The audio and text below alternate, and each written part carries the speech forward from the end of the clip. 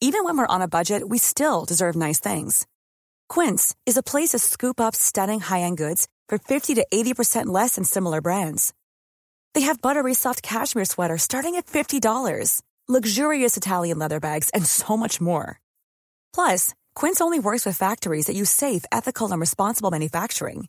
Get the high-end goods you'll love without the high price tag with Quince. Go to quince.com/style for free shipping and 365-day returns. The Telegraph. Podcasts.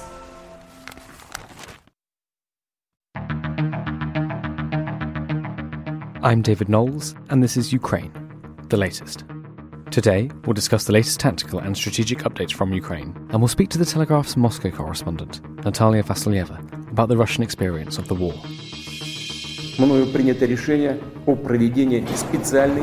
This hideous and barbaric venture of Vladimir Putin must end in failure. Nobody's going to break us. We're strong. We're Ukrainians. Every weekday afternoon, I sit down with leading journalists from the Telegraph's London newsroom and our teams reporting on the ground to bring you the latest news and analysis on the war in Ukraine.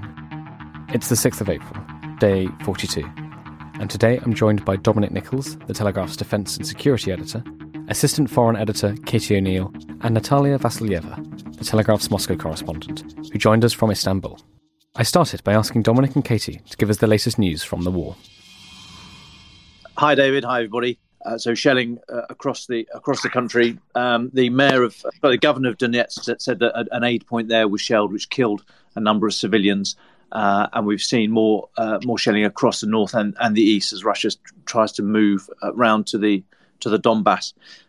Elsewhere, the Red Cross says it's managed to get a convoy of 500 civilians out of Mariupol, the besieged coastal city in the south. The 500 people have gone to Zaporizhia.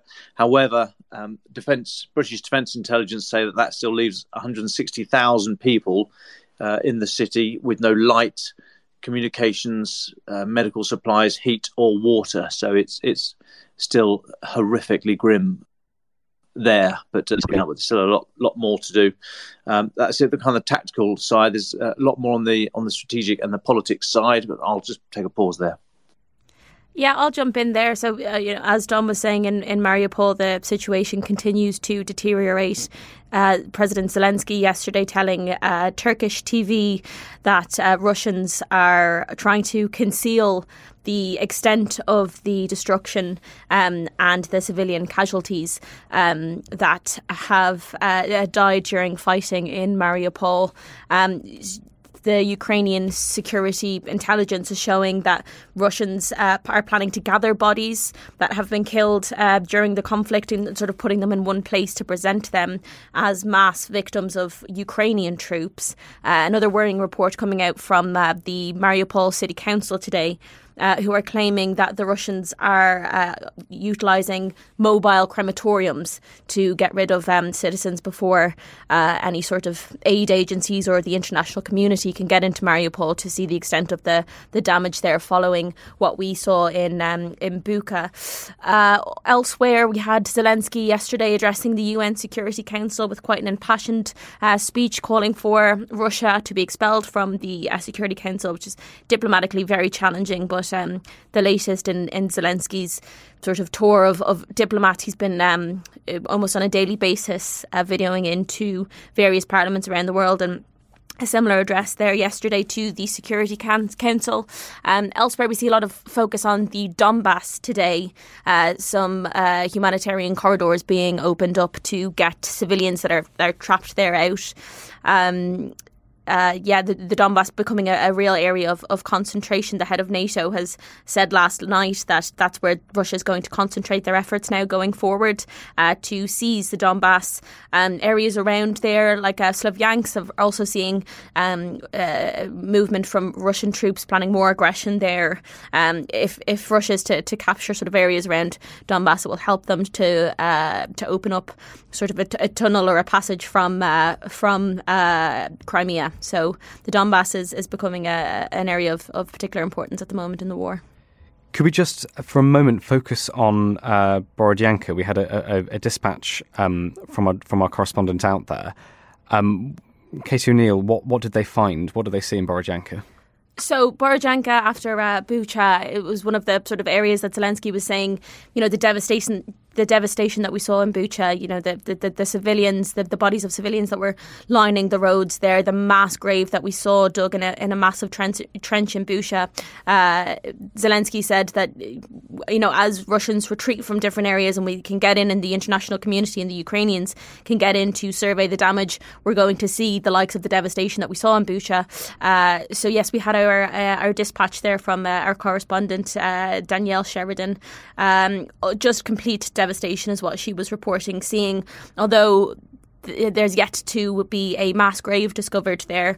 Residents are saying, well, underneath the rubble that's surrounding us, that's where the mass graves are. That's where bodies of civilians still are that we're not able to retrieve. So the investigators still there surveying the situation. We spoke to some young schoolboys there who would ordinarily be in school but were cycling their bikes around, surveying the damage, sort of trying not to get their tyres pierced with the debris and the glass and the metal that's just completely scattering the roads there. Complete devastation, all residential and other buildings there completely blown out, and the remnants of people's lives there to see blasted on the streets. Dom or Natalia, I don't know if either of you want to come in on this as well. Sure, if I can just add, this is Natalia here. Obviously, we have yet Bucha. I realized that Bucha was a big shock for anyone who's been following Ukraine, who's been following the war in Ukraine. Obviously, this is a small town outside Kyiv in the area that has been under Russian occupation for several weeks now. Swathes of Ukraine which were under Russian occupation are just being liberated, and I think it's quite likely that places like Bucha and Borodyanka will not be unique in the horrific war crimes that we have yet to discover. Obviously, one of the issues is Mariupol, and as Dom, I think, mentioned earlier, we still, independent journalists have no access to Mariupol. Or independent journalists or aid workers. So we have yet to see what we can find in places like that. This is definitely not the end of the war in terms of the war crimes we have yet to document. Thanks, Natalia. And Dom, would you just like to comment on, we've spoken for several days of this retreat from the north by the Russian forces, and they're slowly swinging around to Luhansk and to the Donbass region. This feels as if the hammer blow, this is the next place the hammer blow is going to strike. Do we have any sense of when this is happening? I mean, I know you've talked about how long it could take for these soldiers and these battle groups to be reconstituted. So, reconstitution, as we were saying yesterday, consists of fixing the people and secondly, the reorganisation of those units. So you might not want to fight as you had done before. You might want to physically change the brigades, the battalions and the fighting units, the formations that you have. And that all takes time. Bearing in mind that the bloody nose they've been given already in the north, it should take quite a while for Russia to reduce its forces. Now, it's probably going to be a different fight in the Donbass, and there are 10 brigades of highly trained and very well equipped Ukrainian troops there waiting for them. Very good. Thank you very much, Dom. Can we just move to, we've mentioned some of the diplomatic changes today. We've also had the EU saying it'll impose sanctions against imports of Russian oil and gas. The quote is sooner or later. This is Charles Michel, President of the European Council. Katie, do you want to speak to that? What's happening in Europe?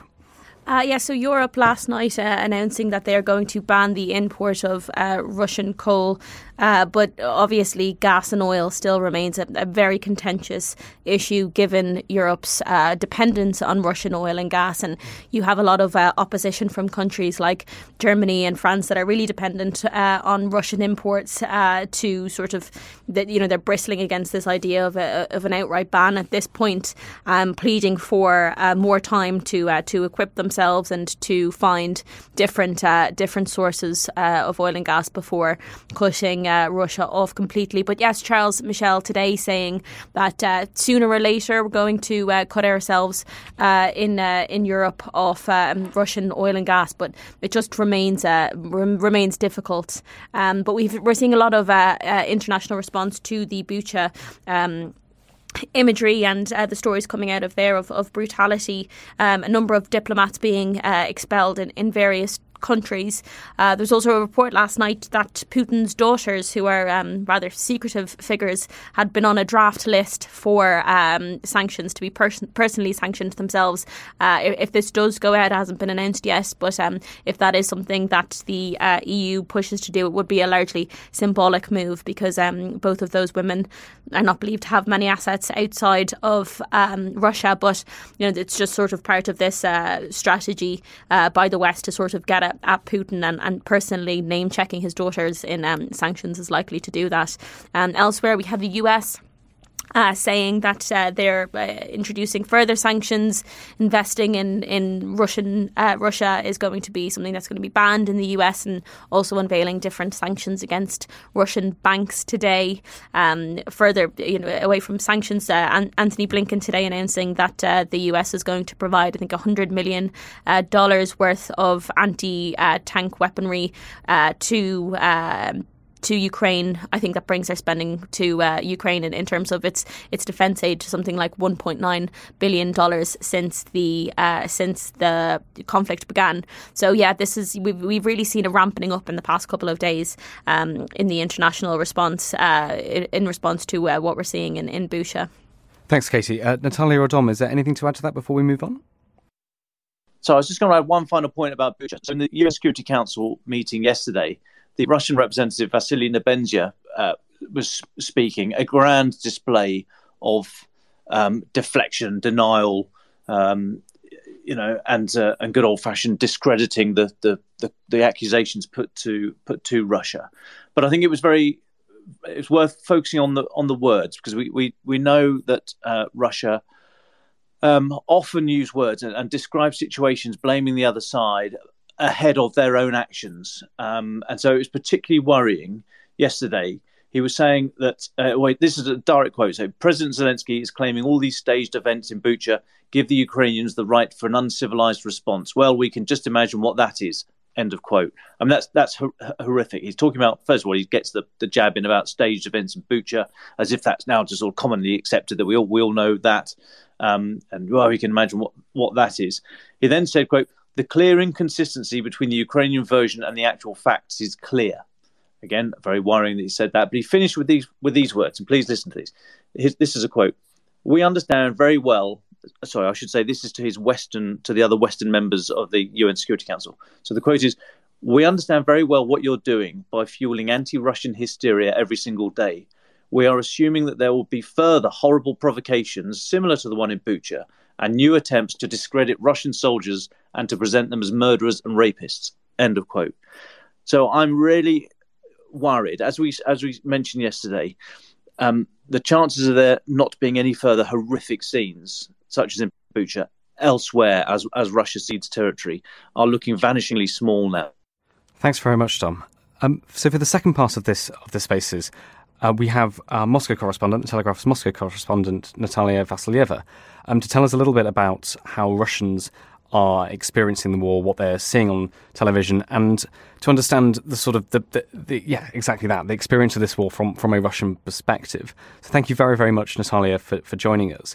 Can I start by asking about the brain drain from Russia? I mean, we saw in the opening weeks of the war thousands of Russians fleeing the country. Where have these people gone, and what's their experience like? Sure. Well, I have to say that it's very hard to come up with exact figures of how many people have left. I have two examples to give just to show you how monumental, how sudden this brain drain is. We're just talking about the first 4 weeks of the war. Georgia, which is a former Soviet republic in the South Caucasus, in the first 4 weeks of the war, they recorded 35,000 Russians who entered Georgia in 4 weeks alone. And Georgia obviously is a country of 3 million, so that presence has been quite visible. I myself was in Georgia in the second week of the war.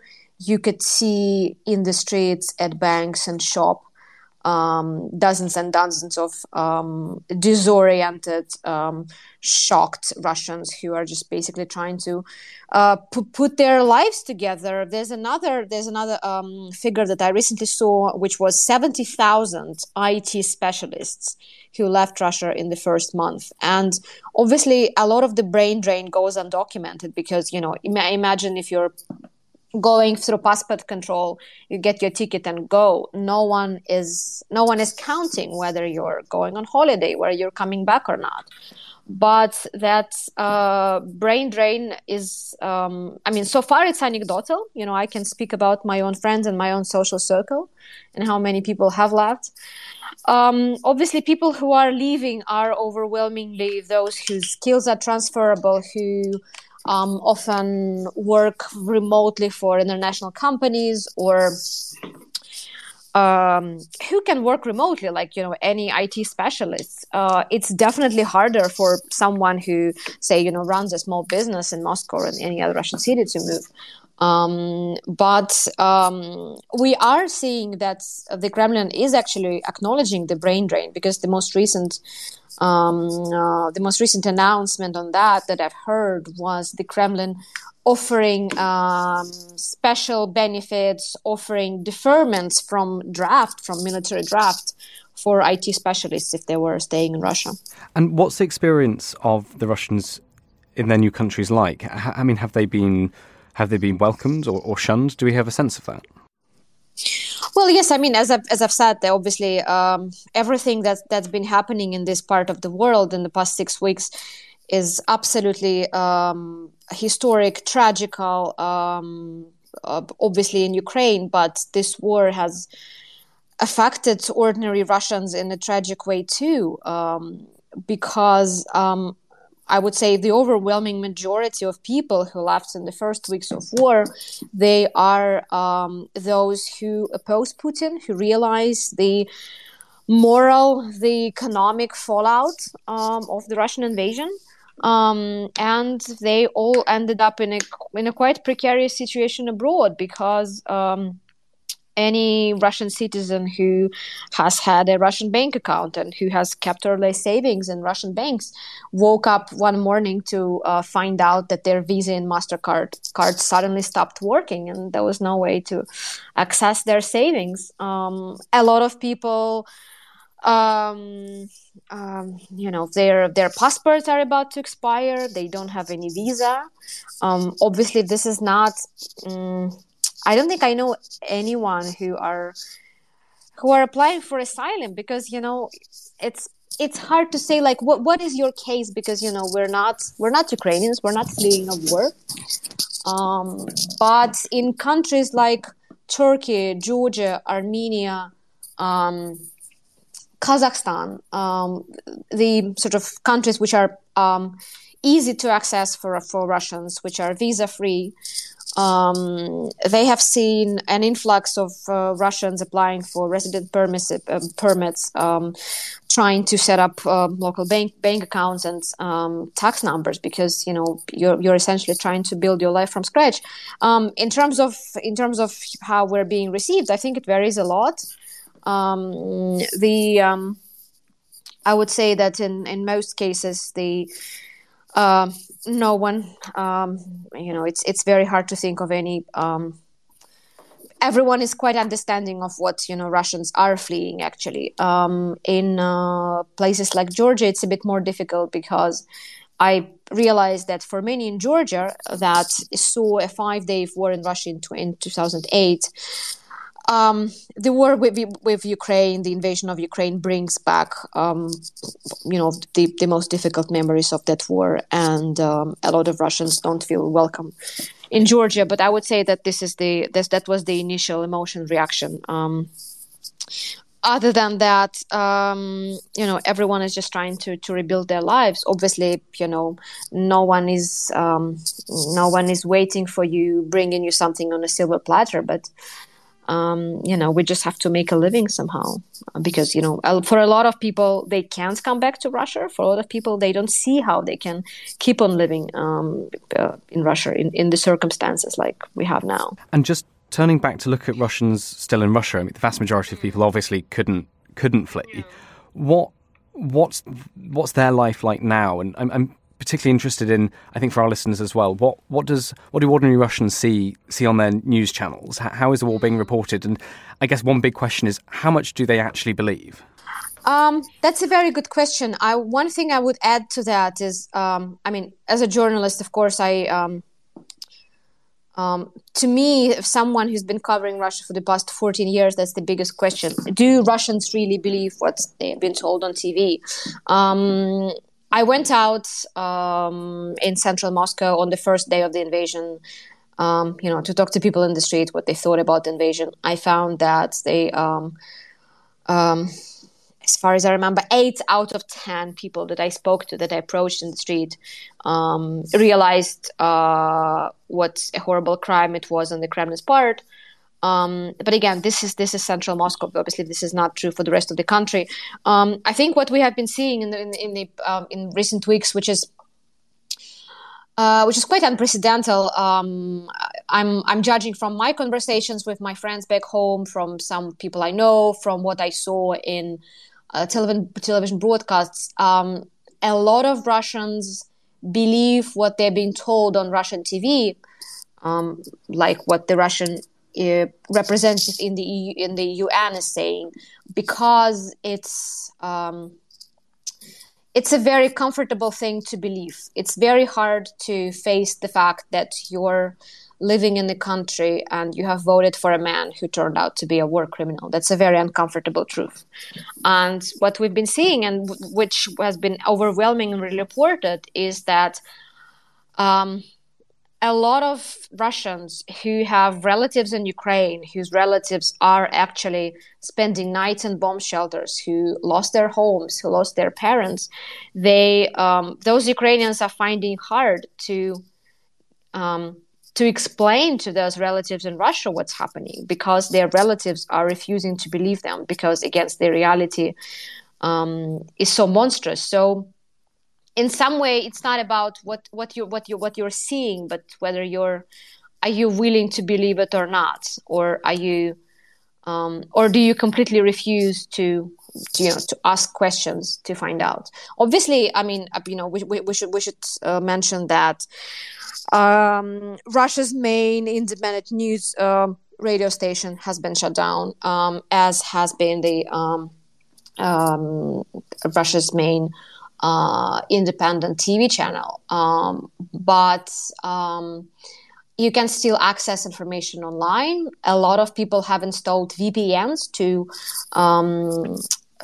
use it as a backdoor against government blocking independent websites. But I think at this point, it's not about whether you have access to the information, but what you want to know what's actually happening in places like Bucha and Borodyanka. So, Natalia, may I ask a question, please? Sure. So, growing up in Russia and living there, working there, forming social networks, all the rest of it.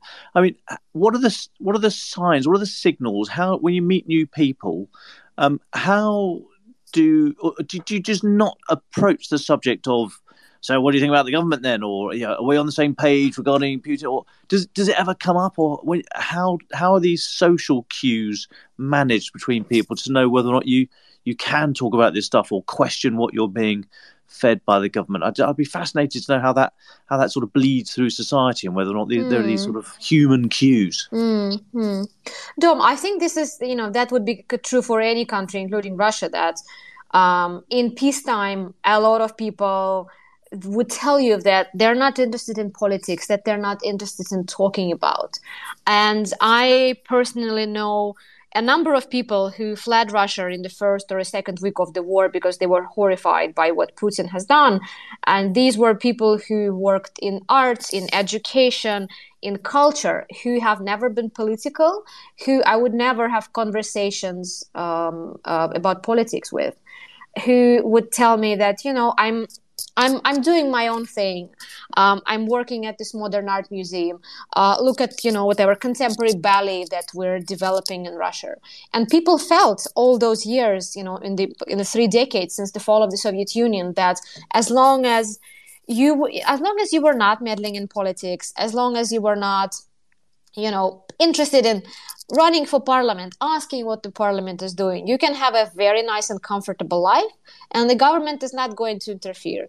You can have a modern arts festival. You can build one of the biggest, largest private banks. You can build a modern telecommunications company or an online company which would get listed in London. And you could do that, and you wouldn't be interested in politics. But that changed, obviously, on the 24th of February, when even those who were not interested, they were sort of thrust into new reality that, you cannot stay apolitical any longer. But you were able to do it for the past 30 years. You could live in your little world, completely insulated from Putin and from Kremlin. That, I think, leads us nicely to the next question, which is about the state of Russian politics and the opposition. Now, more than a month into this war, is it fair to say that there's really no opposition apart from a few very, very brave people doing their own individual things? There's no organised opposition to Putin's regime. Is that fair, Natalia? Well, David, I would say there's no politics in Russia. I think it's a fair assessment because around the time when Alexei Navalny was arrested, when he was put in prison, or when his vast network of supporters was decimated, this was the time we could speak about Russian opposition being destroyed. Right now, we're seeing that there's no politics. I would like you to remind you of this televised discussion at the Russian Security Council that went viral 2 days before the war, which was the day when Russia's political elite essentially gave the green light to the invasion. That was that famous meeting where Putin dressed down the chief of Russian foreign intelligence as if he was a schoolboy.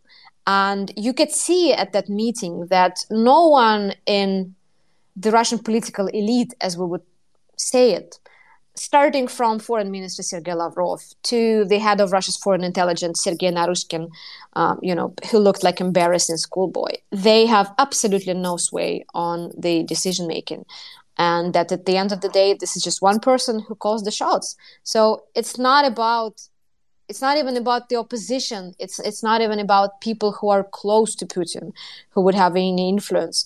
Obviously, we saw, there's a sort of a liberal wing. We always thought there was a liberal wing inside the Russian government, including the chief of the Russian Central Bank, a highly respected and professional woman, the Russian economic minister. All those people were completely sidelined. Obviously, these are the officials who would not advise Putin to go to war against Ukraine, knowing what the consequences would be. But what we're seeing now is that the country is essentially ruled by one man, and there is no one that can influence his decision making. I'm not seeing it happen at all. And just thanks, Natalia. That's really interesting. Just on that, obviously, there's been lots of reporting and lots of stories about Russia. And assumptions and arguments being made about how Russians or the Russian political elite think. Have you seen? Is there anything that you've seen that you're like, that's not how it is? What are the things? I guess my question is, what are the things that a Western audience should know about Russia and how Russians think that potentially aren't understood very well? Yeah, I think one thing that really jumped out at me, obviously, when the war started and all of the Western sanctions started to come in. One of the people who were first targeted were the so-called Russian oligarchs. You're talking about Roman Abramovich and Oleg Deripaska. A lot of them came out with quite scathing assessment of the Putin politics, which again is extremely rare. I understand why those people were targeted, but I think it's very important to realize that Russia in 2022 is not Russia in 2001, when those people had the right to be called oligarchs because they did wield political power. Those people, as we know from sources at the time, they did have a say in decision making.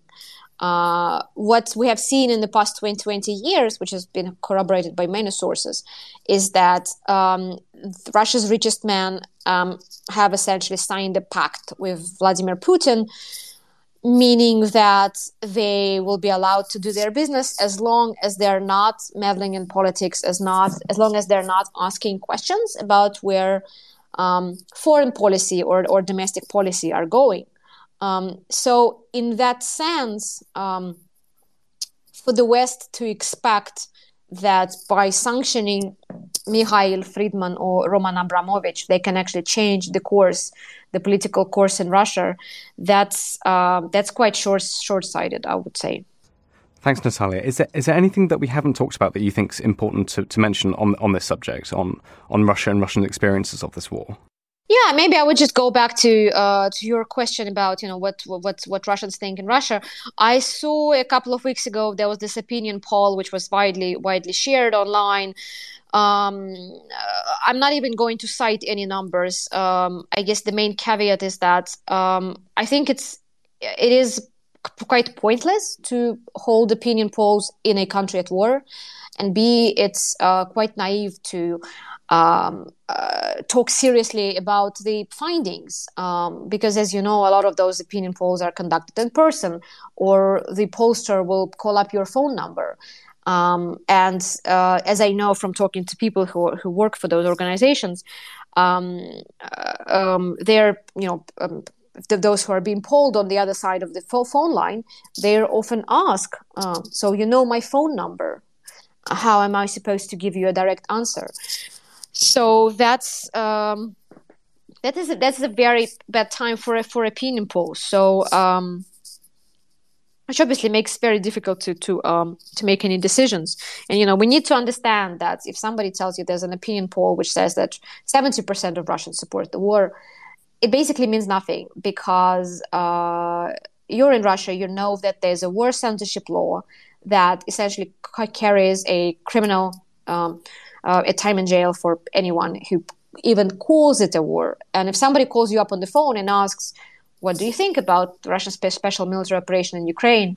I think everyone realizes that the consequences could be quite severe, and this is not something that we should take into account and look at seriously. Dom and Casey, I'd like to bring you in here, if you will. Having listened to that, and listened to Natalia's account, what are your thoughts? I mean, I thought Dom, before we started talking to Natalia with these questions, you read out that quote from the Security Council, the Russian account to the Security Council, and then Natalia says, we can say that roughly is what a lot of Russians will believe. I mean, that's quite something that's quite chilling. Yeah, I think it is. I mean, we sort of luxuriate, I think, in the West, and we sort of scoff and say, "God, how do anyone but believe this? It's hogwash." I mean, that is a very privileged position to be able to say that from. I happen to believe that a lot of what he was saying is rubbish, and a lot of the official pronouncements out of Moscow does fit into this deny, discredit, deflect model. So, what is the truth? You argue about that. So we are, as I say, we're lucky that we're able to hold these views and say them and say, I think you're talking hogwash. We have to, I think, keep hold of the idea that Russia is not Putin, and that there are many millions of people in the country who don't have the luxury, as we do, of being able to scoff at these things openly, and that I think is what we are. In many ways, what we're trying to resist. We're trying to get through this very, very difficult part of history and get back to some form of cordial relations with those people. I think, but it's very dispiriting to hear Natalia's experience about how these things are just sort of woven into society. That it's all fine as long as you don't ask too many questions. I mean, it's just a brutalized society. Makes us makes me think yet again that we're very, very lucky over here. Very lucky to have a free press, even though I get bashed every day on Twitter. But there we go. Katie, did you have any thoughts? Yeah, if I can come in there, I read an interesting report today from someone in Russia that's absorbing state television, and they were saying that the way that yesterday's UN Security Council meeting was being relayed to them on Russian state television was that it was a meeting that was called by Russia, so that Russia could condemn the Ukrainians for what they've done in Bucha, and the West for trying to purport this as Russian brutality when the Russians are claiming that's not actually what's happened in Bucha. So, obviously the people in Russia are extremely vulnerable to the lack of information that they're receiving, and interesting to see how that UN Security Council briefing is relayed to them in such a different way than the circumstances of what actually occurred. Another point that I'd make, what Charles Michel was saying today, interestingly, going back to the idea of Russians fleeing, he was suggesting that Russian defectors in the army that are wanting to down weapons and flee to Europe could maybe be considered as part of some sort of asylum or refugee program. So perhaps a difficult thing to implement in theory, because if you're a Russian soldier, downing tools and fleeing to Europe is not going to be so easy in practice as it might be on paper. But interesting that the president of the European Council is mooting this idea that you're welcome over here if you're willing to turn your back on Putin, and there's a safe harbour here for you. But as Natalia was sort of discussing earlier on, Russians leaving Russia and seeking refuge elsewhere aren't having the warmest welcome in some of the host countries that they're turning to, and I imagine Russian defectors from the army are going to struggle to have any sort of open arm response from any country that they might head to. Thank you very much, Katie. Can I just, from all of you, get your final thoughts on just what we should be looking for in the next few days, what we think we're going to see, and then if Natalia would like the final word, that'd be wonderful. Final thought for me would be keep an eye on the NATO meeting, 2-day NATO meeting that was yesterday and today, meeting of NATO foreign secretaries, but also at the meeting were invited representatives from Finland and Sweden, looking at very likely that Finland will apply and be fast-tracked for membership, possibly even before the next major NATO summit in June in Madrid. So it would be very interesting if Finland seeks to and is fast-tracked for joining. And also at the NATO meeting, I had representatives from the Indo-Pacific partners. So NATO does have Indo-Pacific partners, but there were representatives from Australia, New Zealand, Japan, and Republic of Korea, South Korea, at this NATO meeting. So very interesting that, as we saw yesterday, President Zelensky is complaining that the UN and the UN Security Council are blocked with the veto, the power of veto in the P5. He says it gives a license to kill almost, because Russia can veto anything. There seems to be this growing group elsewhere. I won't use the phrase coalition of the willing because it's a very loaded term, but under the banner of NATO, the Czech Republic is supplying T-72 tanks, and you've got Asia-Pacific nations and external nations at the table now. So very interesting moves in terms of security architectures elsewhere, outside of the norm in response to this aggression. So yeah, keep an eye for any communiques at the end of today's NATO summit. Thanks, Tom. Katie O'Neill? I think in terms of fighting, we're likely to see that concentrated in the Donbass, as we spoke about, as Russia has sort of not tried to make a secret of their intention to capture that area fully in the coming days and weeks. And in Mariupol, unfortunately, it seems that there's more shelling and street fighting and devastation likely to visit those parts in the coming days.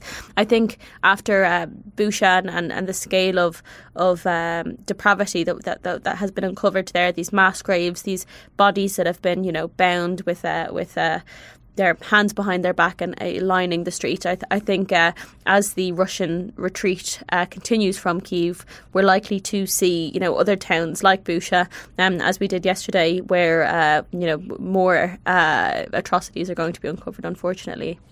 And Natalia, would you like your final thoughts? Sure. I would actually point out two things. One is something that Dom, I think, mentioned earlier on, is the discussion about a possible embargo on Russian oil, Russian gas, even Russian coal. Obviously, the sanctions we have seen so far are incredibly crippling, impactful. This is not something that the Kremlin had foreseen. It's important to say that until just before the start of the war, Russia had the world's fourth largest foreign currency reserve. Putin was very well prepared. He had this rainy day fund to dip into in case of any Western sanctions. That money is not available to him, as at least half of it is literally frozen abroad. A large chunk of it is in gold, which is actually located in vaults of the Russian central bank in Russia. It appears that there are no willing buyers for that. So Kremlin could be cash-strapped already. And if we are facing a potential oil embargo, which is something that no one could have foreseen, even at the start of the invasion, this obviously could have catastrophic consequences for the Putin regime, for Russian economy, obviously, sending shockwave throughout the global economy. So that's number one. Second point is, as you might remember, there was quite a successful round of talks in Istanbul last week between the Russian and Ukrainian delegation. Both sides sounded optimistic, saying that it looked like they were getting close to a compromise. What we have heard from the Kremlin in recent days, especially after the massacre in Bucha, is that they were trying to say that the massacre was a quote-unquote staged in order to derail the peace talks, which looked like finally they were going somewhere, and there was a hope for at least a ceasefire or a truce.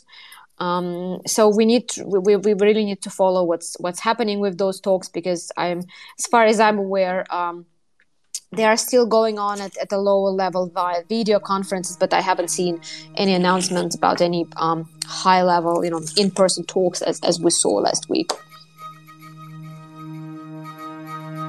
Ukraine the Latest is an original podcast from The Telegraph. To stay on top of all of our Ukraine news, analysis and dispatches from the ground, subscribe to The Telegraph. You can get your first 30 days completely free at telegraph.co.uk/audio. Or sign up to Dispatches, our daily Ukraine newsletter, which brings stories from our award-winning foreign correspondents straight to your inbox. You can listen to this conversation live at 1 p.m. each weekday on Twitter Spaces. Follow The Telegraph on Twitter so that you don't miss it. If you enjoyed this podcast, please consider following Ukraine the Latest on your preferred podcast app and leave a review, as it helps others find the show. You can also get in touch directly with us by emailing podcasts@telegraph.co.uk. We do read every message. Ukraine the Latest is produced by Louisa Wells and Giles Gear, and on Twitter, Sophie Coe.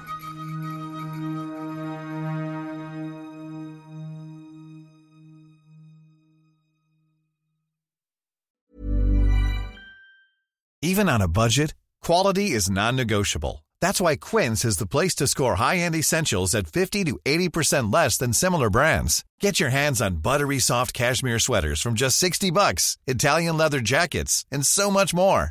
And the best part about Quince, they exclusively partner with factories committed to safe, ethical, and responsible manufacturing. Elevate your style without the elevated price tag with Quince. Go to quince.com/upgrade for free shipping and 365-day returns.